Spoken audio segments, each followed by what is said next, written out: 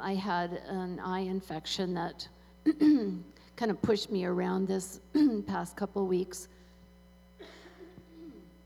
And I've kind of taken this stand that if I get afflicted with something, I'm going to push back. And so if you have eye issues, or if you know somebody you've been praying for, will you stand to your feet right now? And we're going to take a stand against the affliction of eye issues, okay? Because it does not belong to the kingdom of God. And there's a scripture this morning that the Lord's put on my heart that says, I will draw from the wells of salvation. Let's just see like a straw with a glass of living water. And let's just take a great big draw from that water right now. Lord,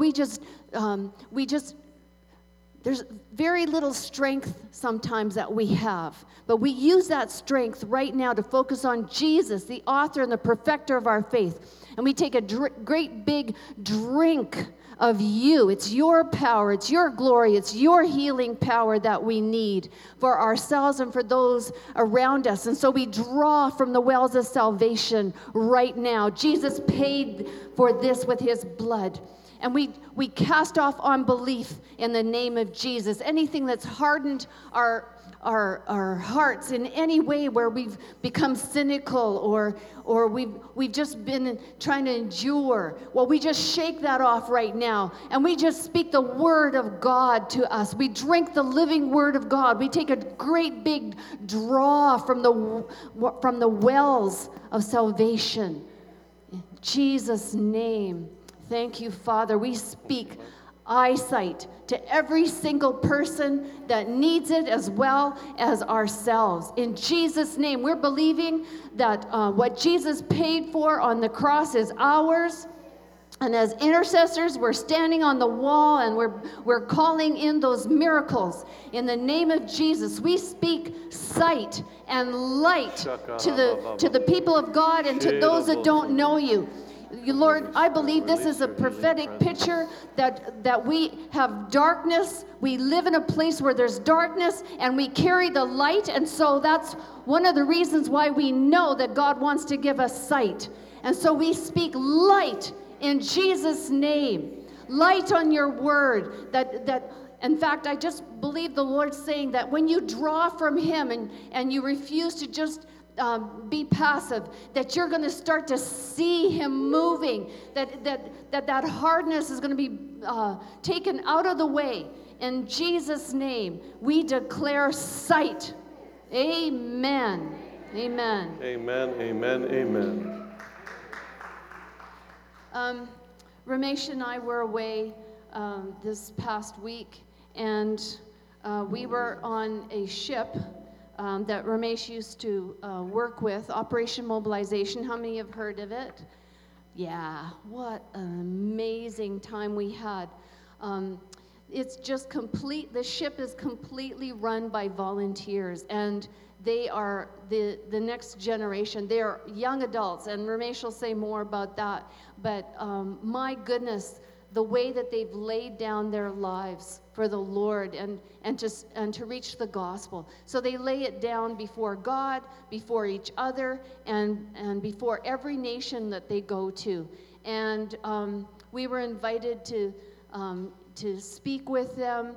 We were invited we would sit down at the tables, and the kids would come to us. And it was just an amazing thing to experience the hunger and the passion that they have to share Christ. And so we've been reminded that we're all laborers together.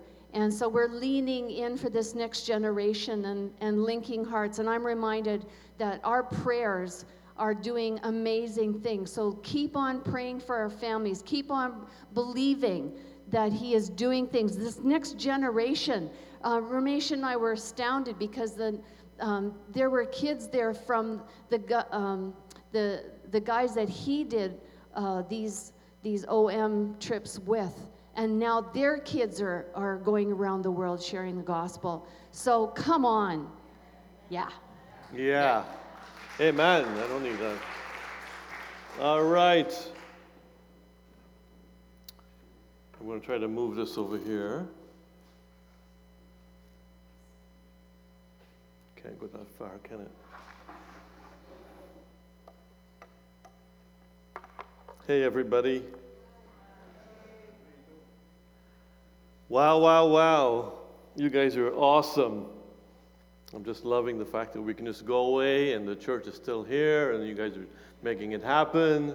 It's wonderful.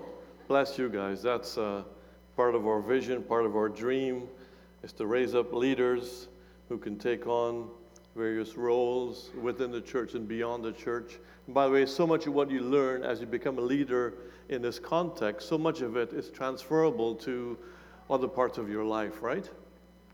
I remember we had a guy, they moved away now, they live somewhere else, but they came to our church way back when, and as a result of, being cajoled and encouraged and directed and pushed into leadership roles, this one guy who never had any expectation of being a public speaker went off to do Toastmasters so that he can become more effective. And it's just, the point I'm making there is that people just need to be encouraged, don't they? It's very easy to find the gunk in people's lives. I can show you mine, right? We have lots, but it's so much better to look for the gold, for the treasure in people and just try to bring that out, even when they don't see it themselves. So, yes, we had a fantastic week. Friday to Friday, we were down in Jamaica. We actually weren't really on Jamaica as much as we were on a ship that was docked at the port in Jamaica. We actually went off the ship, I think, twice in the whole week. But anyway, it's a ship that I used to work with, and I left them 25 years ago. They wanted me to keep going, but I felt I was called to something else. So it was a bit of a bittersweet time to go back and to see the effect that these guys are still making around the globe. They're really, these young kids, primarily late teens. You have to be at least 18, but late teens, 20s, and a few older people. But from 65 different nations, living on this little ship, 400 people, and they're just doing it, man. And they're praying so much. If you guys are on my Facebook thing, after the normal Sunday service on board the ship, once the thing was finished, you would think that people would just, get up and go about their business. But a whole bunch, I'd say maybe, 1/3 of them stayed behind to keep on worshiping. And they were singing like songs that we would sing. God is my healer and this and that, the other. It's just the wild stuff that they're going after, because back then, 25 years ago, they were much more conservative, traditional, evangelical, and they still are, but with a lot more openness to the movement and to the presence of the Holy Spirit. In fact, some of the guys are actually doing courses run by Bill Johnson. Ooh, look at that. Come on. The charismatic Pope is having influence even on OM. Unbelievable. Love it. Anyway, yeah. Well, enough of that. Okay, here's my message for this morning, everybody. I want to take a few minutes to remind us that this is the year that we believe we're believing for a harvest of goodness, a harvest of righteousness, right?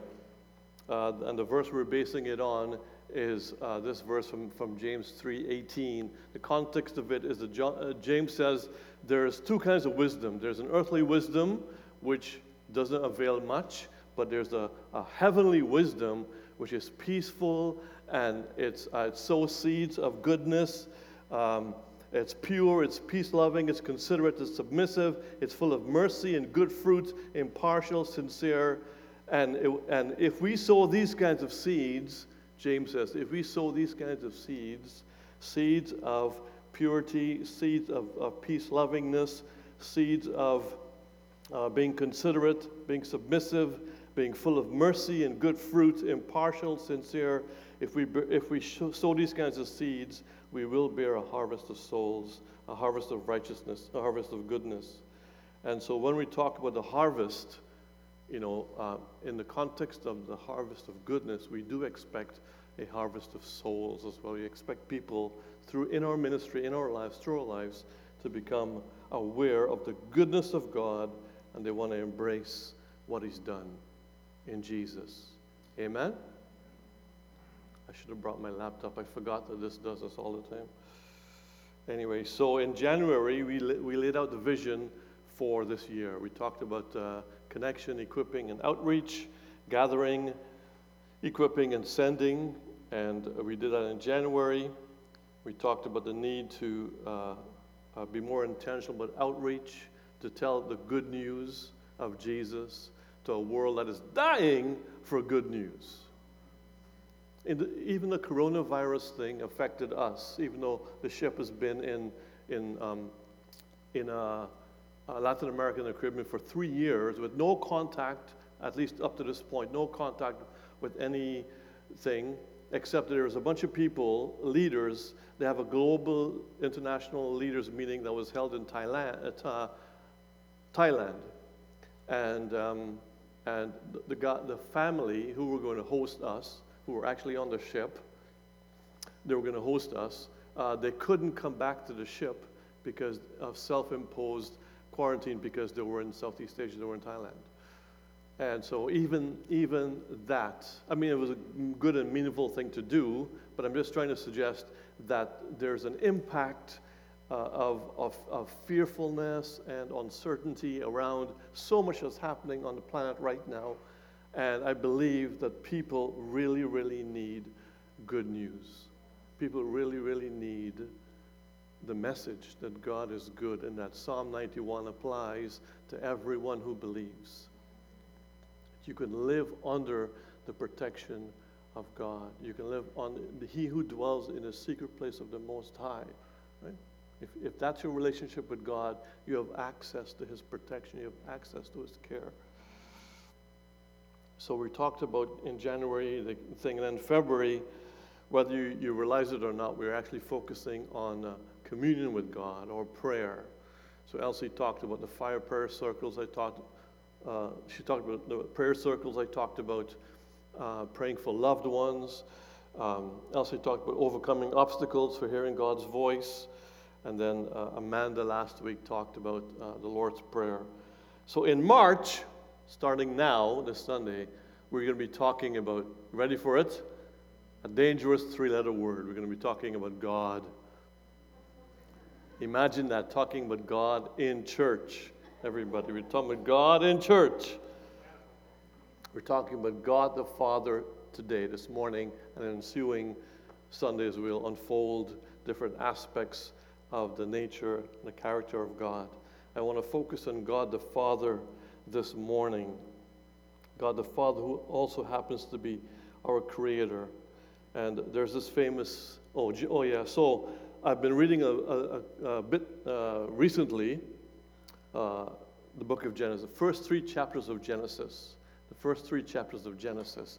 And I can't take the time to read the whole thing to you, but I want to give you an outline of the first 3 chapters of Genesis. The first, Genesis 1 to, so most of all of chapter 1, and then the first couple of verses of chapter 2 speaks about the creation story. I want you guys to track with me. I know this is going to be a little bit of Bible teaching. You guys up for Bible teaching? Right? Father, we just really invite your Spirit to lead us, to direct us, to guide us. And Father, I ask that as we do this, Lord, would you be so present? Would you let your word come alive? Would you let your truth of who you are come alive in our hearts? Take it deeper into our spirits. Take it deeper into our very being, that we get to live from that place of knowing you as a wonderful Father who's also our Creator, who has great plans for us. So help us, Holy Spirit, we pray. Amen. Yeah, so Genesis, the first thing is the first story. And I'm not reading Genesis as a science book.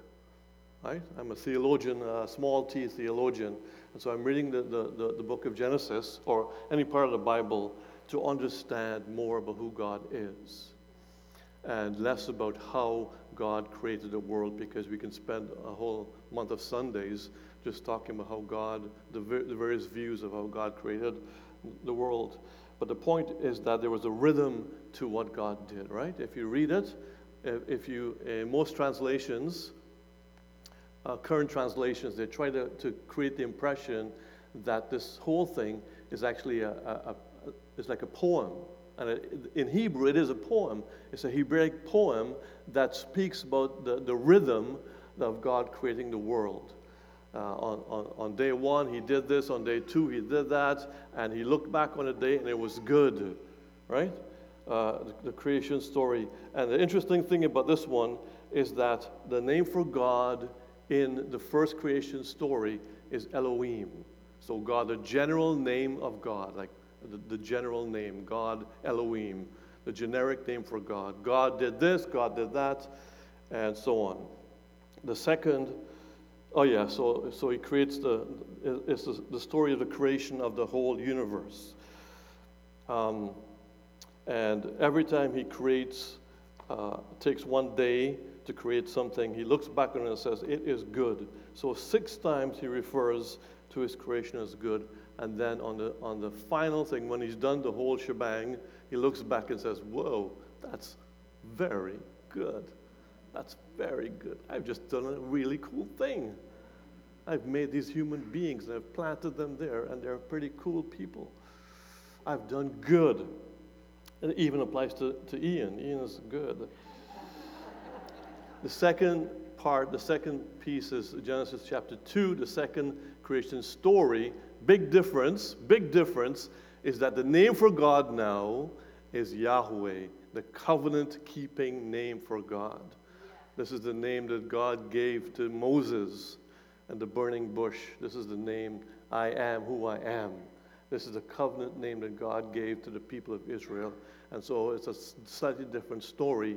And the emphasis of this story is the creation of Adam and Eve and the garden and the choices. You say, you guys got everything. I'm going to give you everything in this garden. You can have any fruit you want in this garden, but don't touch this one. Right? You have everything except for this. And he laid out the choices. If you eat from that tree, you will surely die. So, and then, of course, Genesis chapter 3 is the fall.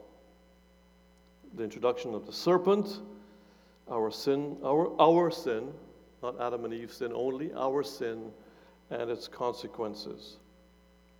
And the reason why I say our sin is because even today, every single human person is faced with these choices every single day. We have a chance to live according to God's plan for us, or we get to choose our own way.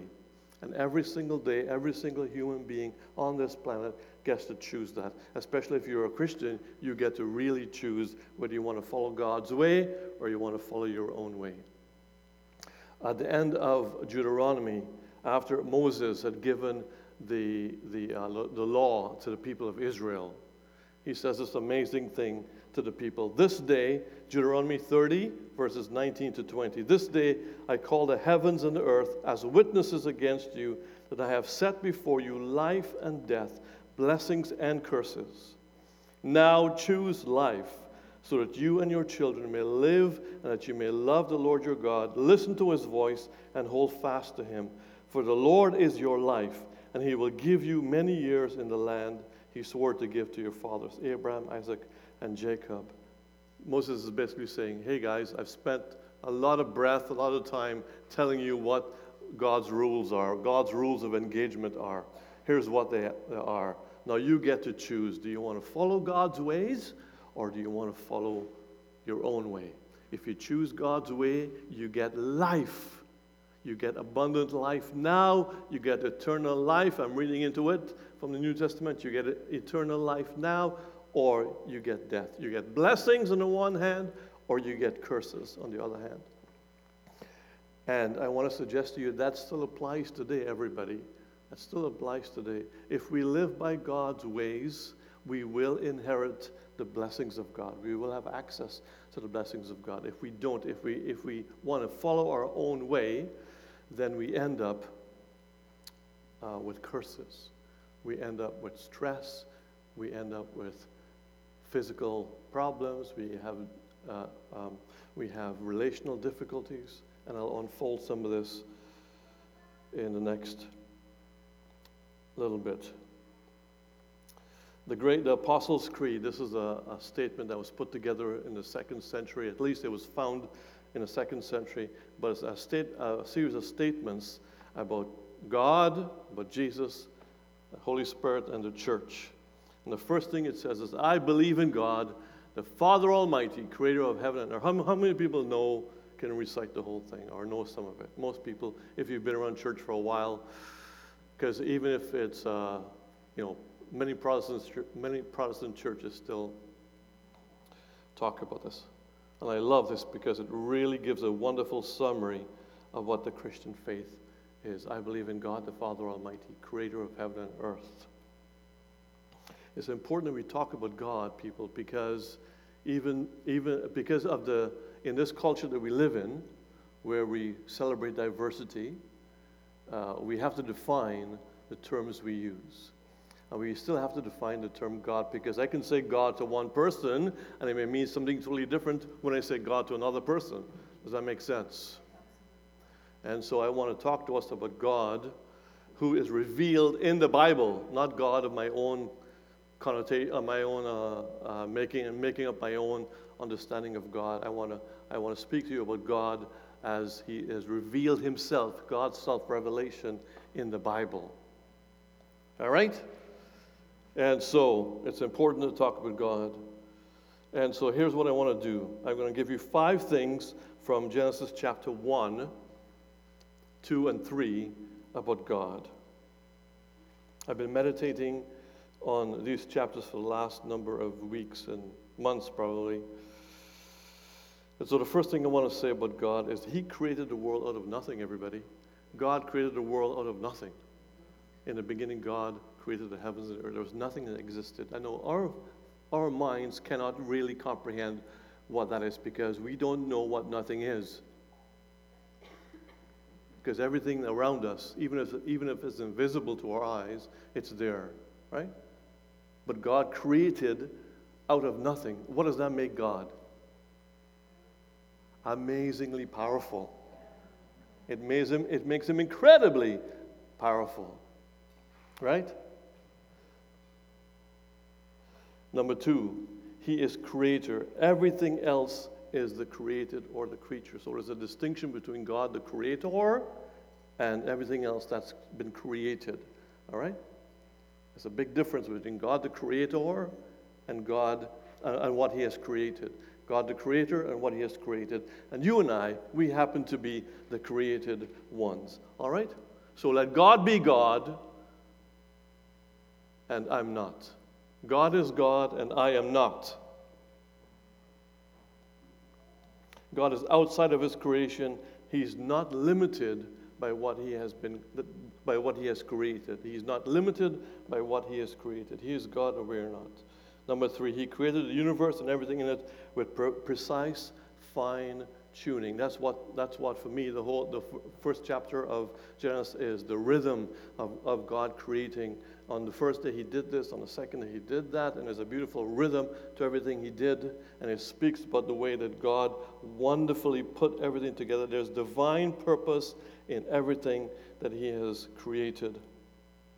The 6 goods I already mentioned, the 6 goods, it is good, and it's very good, speaks about a divine purpose and order to everything He has made, which means, therefore, that God is absolutely faithful. He's reliable, right? He's absolutely faithful because He's able to create a world that has wonderful order, which makes Him reliable, which makes Him trustworthy. Nothing happens, everybody, nothing happens in this world, in history, that catches God off guard. The coronavirus? Oh my God! Coronavirus. Do you think God's shaking in His boots about coronavirus? He's not, just in case you're wondering. He's not bothered or troubled by the fact that the coronavirus, even though the media-driven hype is creating that kind of fearfulness in human beings. God is not at all fazed by the crisis in your life. Huh? Because He already has a solution for it. He has the power to deal with whatever crisis you may have, whether it's a big one or a small one. He is able to deal with your crisis. Can He not? Does He not? Yes, He does. Number 4, He's personal, everybody. This is a big one. He is personal. All right? We believe in God the Father Almighty. He's not just a creator who is some kind of machine, some motor that created this world, and there's no relational aspect to His nature. He is absolutely relational. This is very important. He's very, very relational. He's the creator. Yes, He's the king, but He's also a father. He's also a father. This is His self-revelation. This is how God has revealed Himself. He didn't say, I am God the machine, or I am God the robot. I am God your Father. He's a God who wants relationship with His creation. He's a God who wants relationship. Right? Even the phrase where it says, let us make man in our image. This is in Genesis chapter 1, verse 27. Let us make man in our image. That speaks about the Trinity. Let us, the Trinity. It hints at the harmony that the three of them had in the creation of the world, right? There's nobody saying, there's no committee meeting saying, oh my gosh, I don't really like that part of creation, or this part, or, those human beings should have 4 legs, not 2, or, there was no disharmony in the creation of the world, right? So this hints at the harmony that exists in the Godhead. And we are meant to think of our relationship with God in that sense. Everybody good with where I'm going with all this? Is it making sense? Number 5, God is a righteous judge, everybody. He laid out the rules. Here's how good He is. He laid out the rules. Adam and Eve, you can have all of this. In fact, it was just Adam. It wasn't Eve. Eve wasn't given the name Eve until after the fall. You, man, Adam, man and woman, you can have all of this, but don't touch this. If you have this, you'll be happy, you'll be peaceful, we'll have a fantastic relationship, you'll know me intimately. If you touch this, you will surely die. Right? So He laid out the choices, He laid out the consequences, and being the good Father that He is, He followed through on His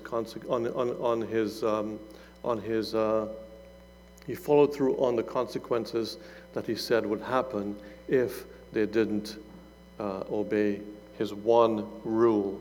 See, they were given a whole bunch of rules, right? They were given the rule to increase and multiply. They were given the rule to subdue the earth, right? Rule over the earth the way I would do it, right? In harmony with the environment. Do it well, the way I would do it. And this one rule they couldn't keep. And so He is a righteous God. The reason why I'm laying all of that out is because this is in contradistinction to what the culture believes about who God is. That's why I'm bringing all these things up. Because the world around us today has a very different view of what God is like. If you can understand my sketchy diagram, I wish I was more graphically creative, but anyway, here's what we have. Oops. So we have that circle that represents the universe, both the invisible and the visible world. And in our culture, in our world today, we think that God is part of that. It's what is classically referred to as pantheism, where God is in everything. Okay? Is that good so far?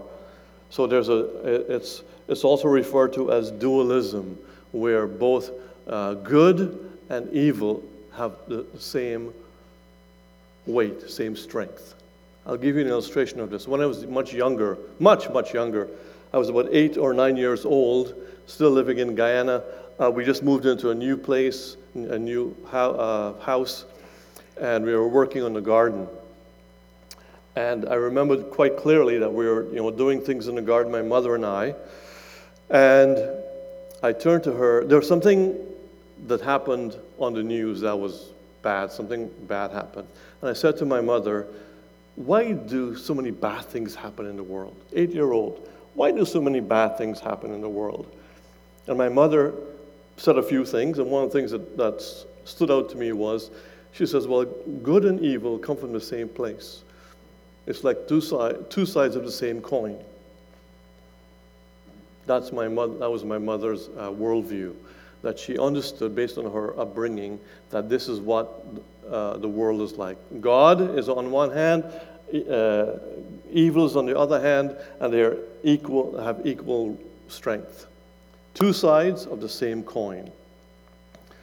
And I still remember her saying that to me to this day.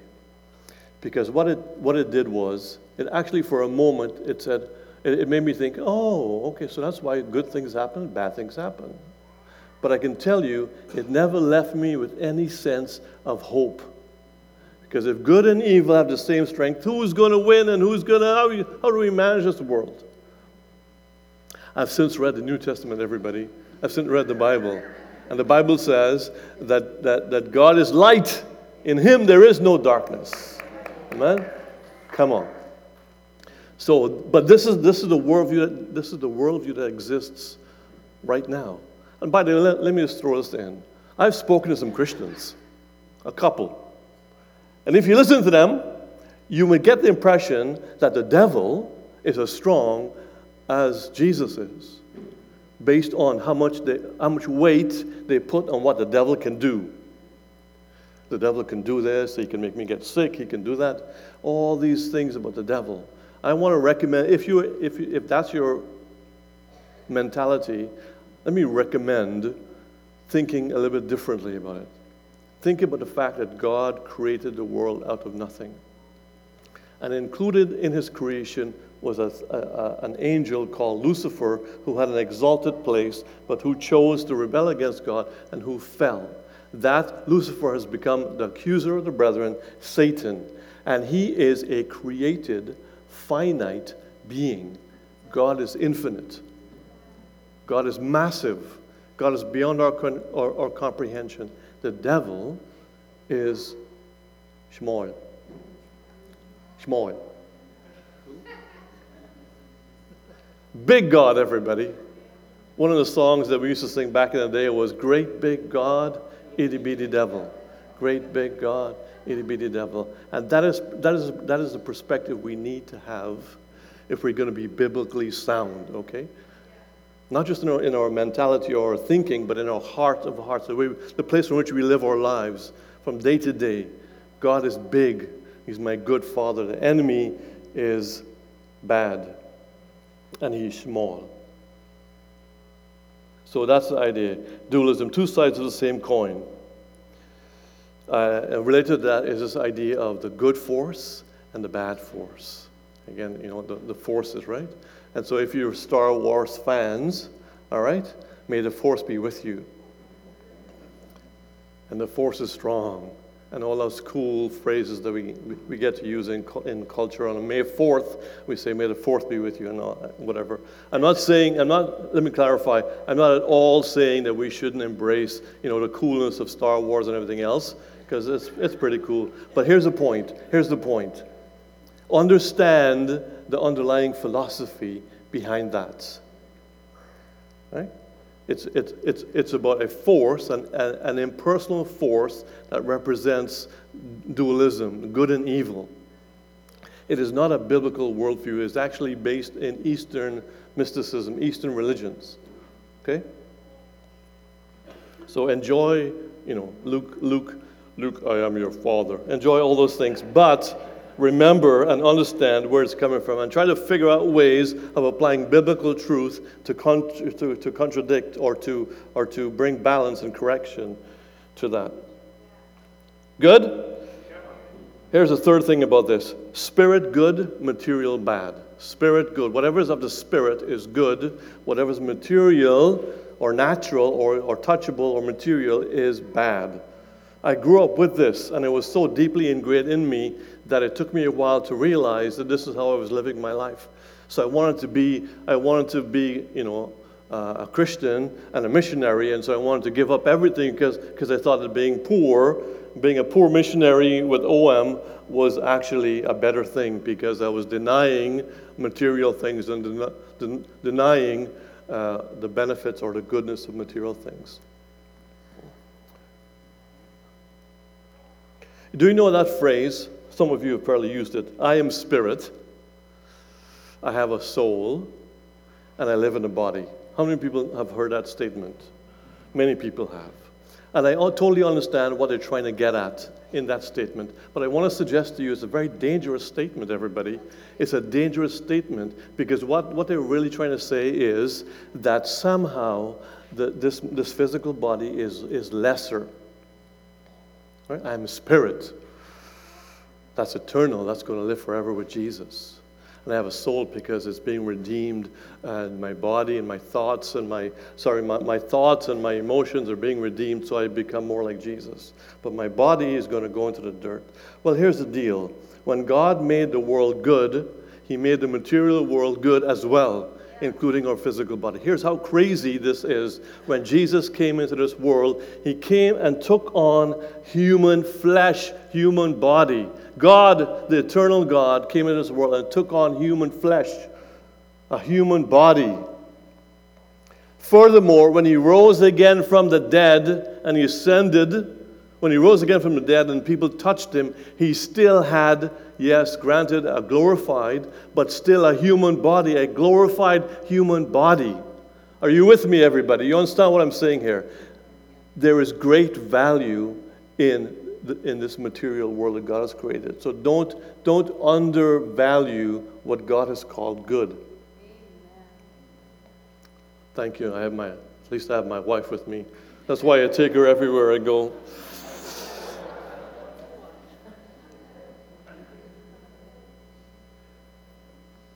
Okay, last thing I want to mention about this is that in this worldview, there is no accountability, everybody. There's no accountability. All right? If you watch TV shows and you listen to people talk, the universe is saying this to me.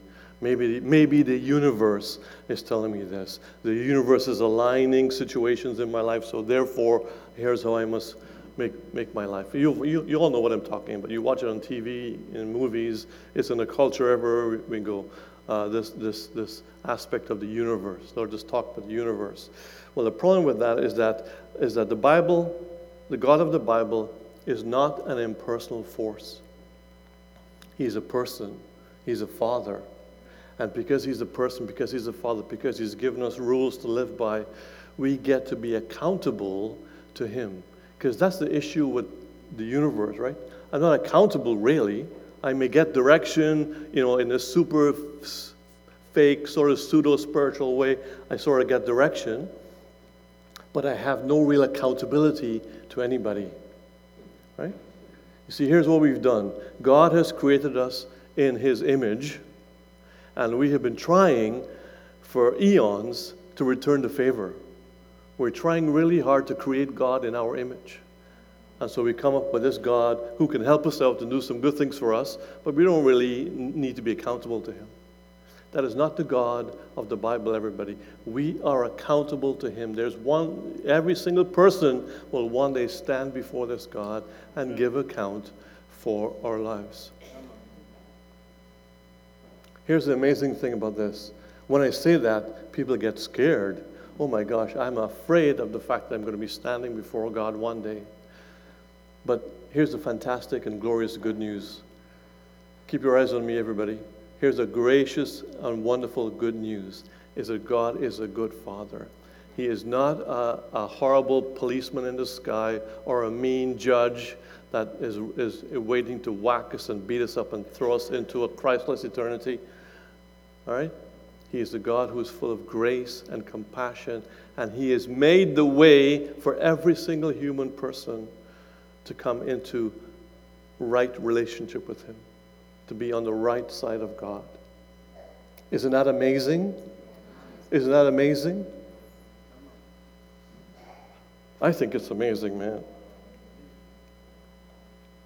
I'm just going to go through it super fast. Okay? I mean, I have to go through it because I spent some time creating this little semi-good thing. Come back in Jesus' name. See? The universe, okay, that ball, that circle represents the universe. God created this, both the invisible and the visible universe that's all around us. Okay? But God is outside of it. He's not in it. He's outside of it. He's separate from. He's not limited by His creation. And He influences creation. He influences, He exerts influence on it, and moving it towards a direction, a future direction. Right? He's in charge of history, is what I'm trying to get at. And first of all, there's many ways that He does that, but two key ways that He does this, but in terms of influencing the universe, and especially this world, is through the Bible. He's given us His rules, His rules for living, His rules of engagement, right? We've talked about it already, the Bible. And then, of course, the second way is the cross, when Jesus came to this world and laid down His life. And the glorious thing about this is that, well, a couple of things about Jesus coming and dying on the cross. First, it shows us the ugliness of this thing that we call sin. When Adam and Eve decided to walk independently of God, it wasn't just a simple breach of rules on a parchment or a stone. It wasn't just a breach of. It was actually an affront to the very nature of God.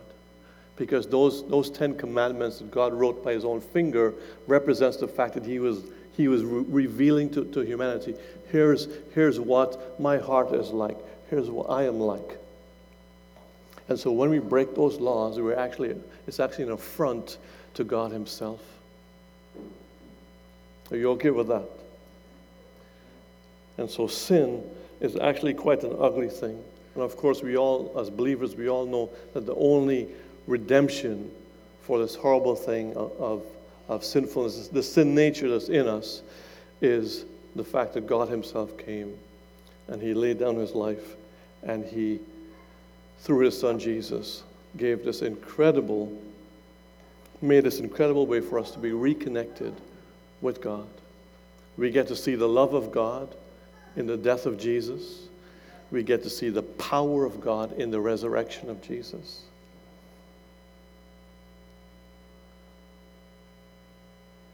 And we get to receive, in such a gorgeous way, we get to receive. When we were in the prayer room earlier, we were all being, prayerful, and it was wonderful to walk in there and see everybody, being very reverent and prayerful, heads bowed, praying. Some people praying in tongues, some people, praying in different ways. But then, all of a sudden, the door swings open, boom, and Elijah comes running in. And right after Elijah was Shekinah coming. And I thought, what a fantastic picture this is of what it means for us to come boldly before the throne of mercy and grace.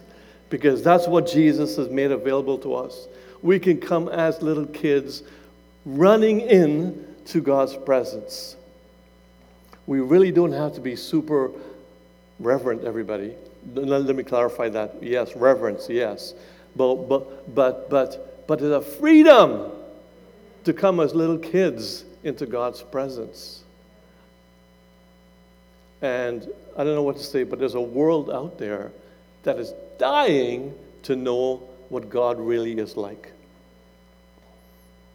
And you and I, as we discover more and more and become more fascinated by how amazing this God is, that we don't have to be ticking off all the religious boxes. Oh my gosh, isn't that sickening? Aren't you tired of that?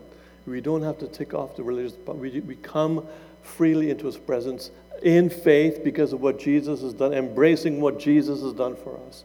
I love Moore's illustration of ownership. God owns us, and He gets to pay. He gets to work with us to fix what needs to be fixed. But the onus, the heavy lifting, is done by Him already. We just get to say yes and embrace what He's done for us and live it out. Amen?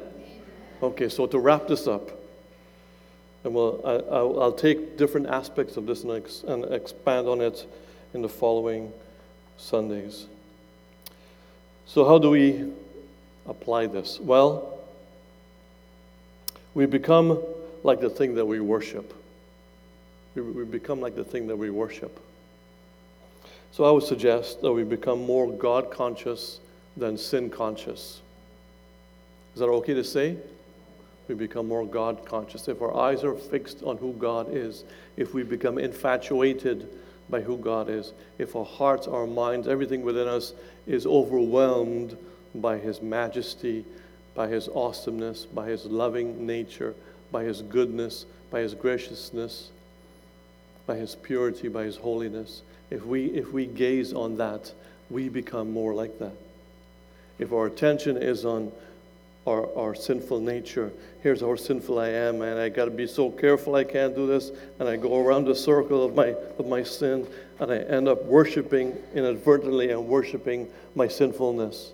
I'm not focused on the majesty of who God is. Was that well put? My wife again. I need this so much, man. I need this so much. You guys are horrible over there.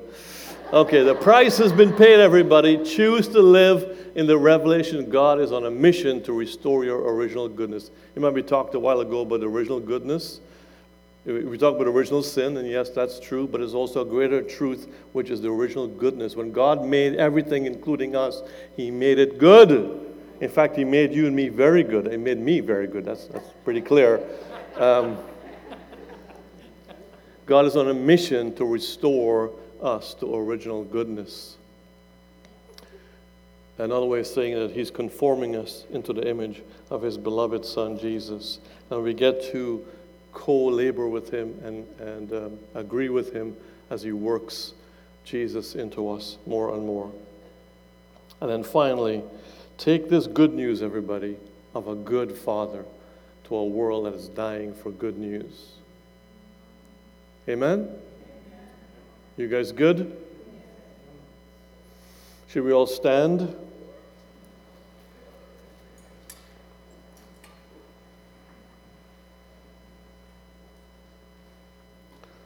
It feels like I'm harping on stuff, but we really need to continually devote ourselves to a lifestyle of devotion to Jesus. Invite Him into every part of our lives. Even the parts we rather not have God in, let's invite Him in. And He's going to bring healing and restoration to broken parts.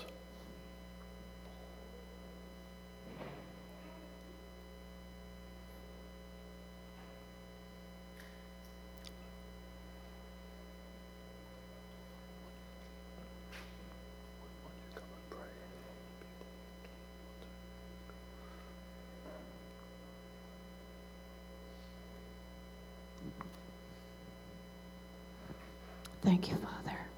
Thank you that you are our Father and that you're tender-hearted, that you're full of compassion, you're slow to anger, and all you ever require is that we come when you invite us.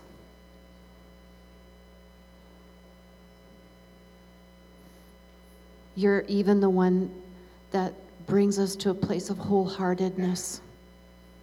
We can't even choose our way there, but you nudge us and you shape us and you bring us to that place of surrender. What you do in us is marvelous.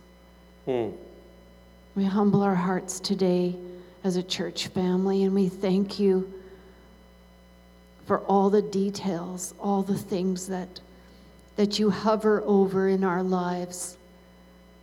Thank you for all the reminders, and you keep bringing us back to those same things that you want to put your light on.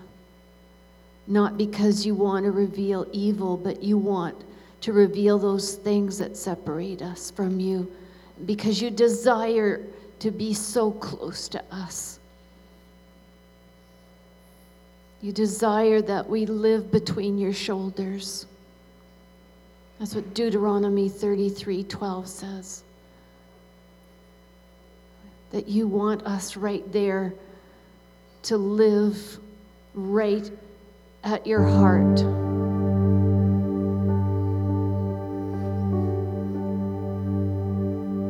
Thank you, Lord, for being who you are and for revealing just how great you are and how faithful you are. And you're faithful to us.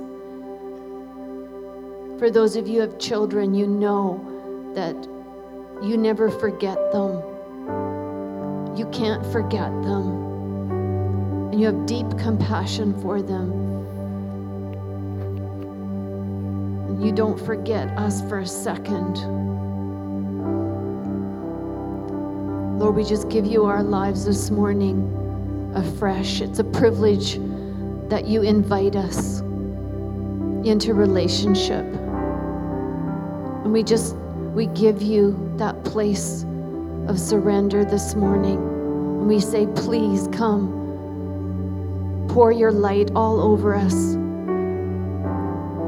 Draw us close to you. Thank you, Lord Jesus, that you made a way for us to get close. We say that, and we agree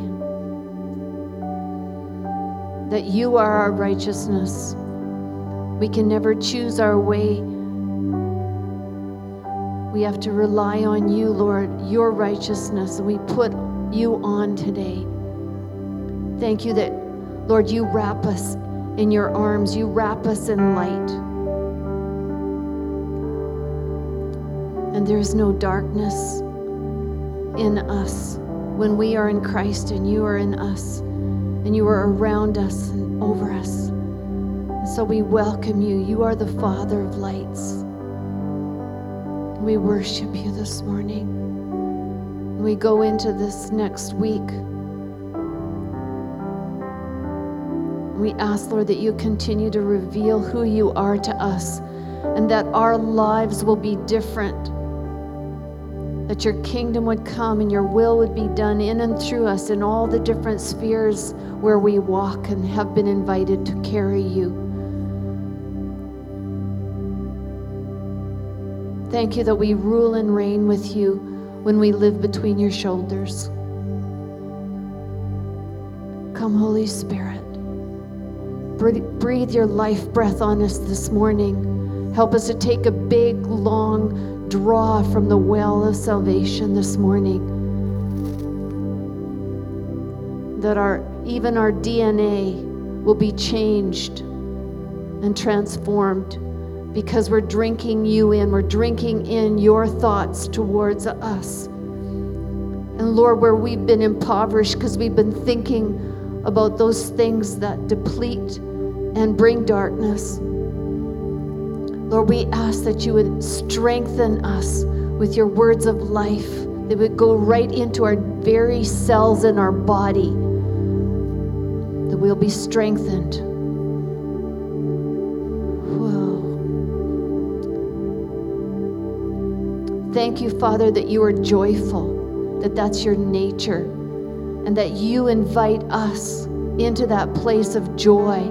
It says the joy of the Lord is our strength. And Lord, as we drink you in, Lord, we ask that you would pour your life in us, that we would be filled with joy, and that our bodies will be able to even respond to your beautiful presence in us. We drink you in right now, so that when we speak or when we pray with you, we'll know that things are shifted and changed because you are in us and with us, and you pour through us. Make us vessels of light in these coming days. And when we gather together again, we'll have testimonies of your goodness. because we've shared you out there. Father, let your peace and your joy and your love radiate through us. For anyone who's grieving or has experienced loss in any capacity, Lord, we ask that you'll come and fill that void, that you'll come. Every place of surrender, Father, we expect you to come and fill it and multiply yourself in and through us. In Jesus' name, amen. To him who is able to keep you from stumbling and to present you before his glorious presence without fault and with great joy, to the only God our Savior be glory, majesty, power, and authority through Christ Jesus our Lord, before all ages, now and forevermore. Amen. Bless you guys. Have a great week. See some of you on Wednesday night.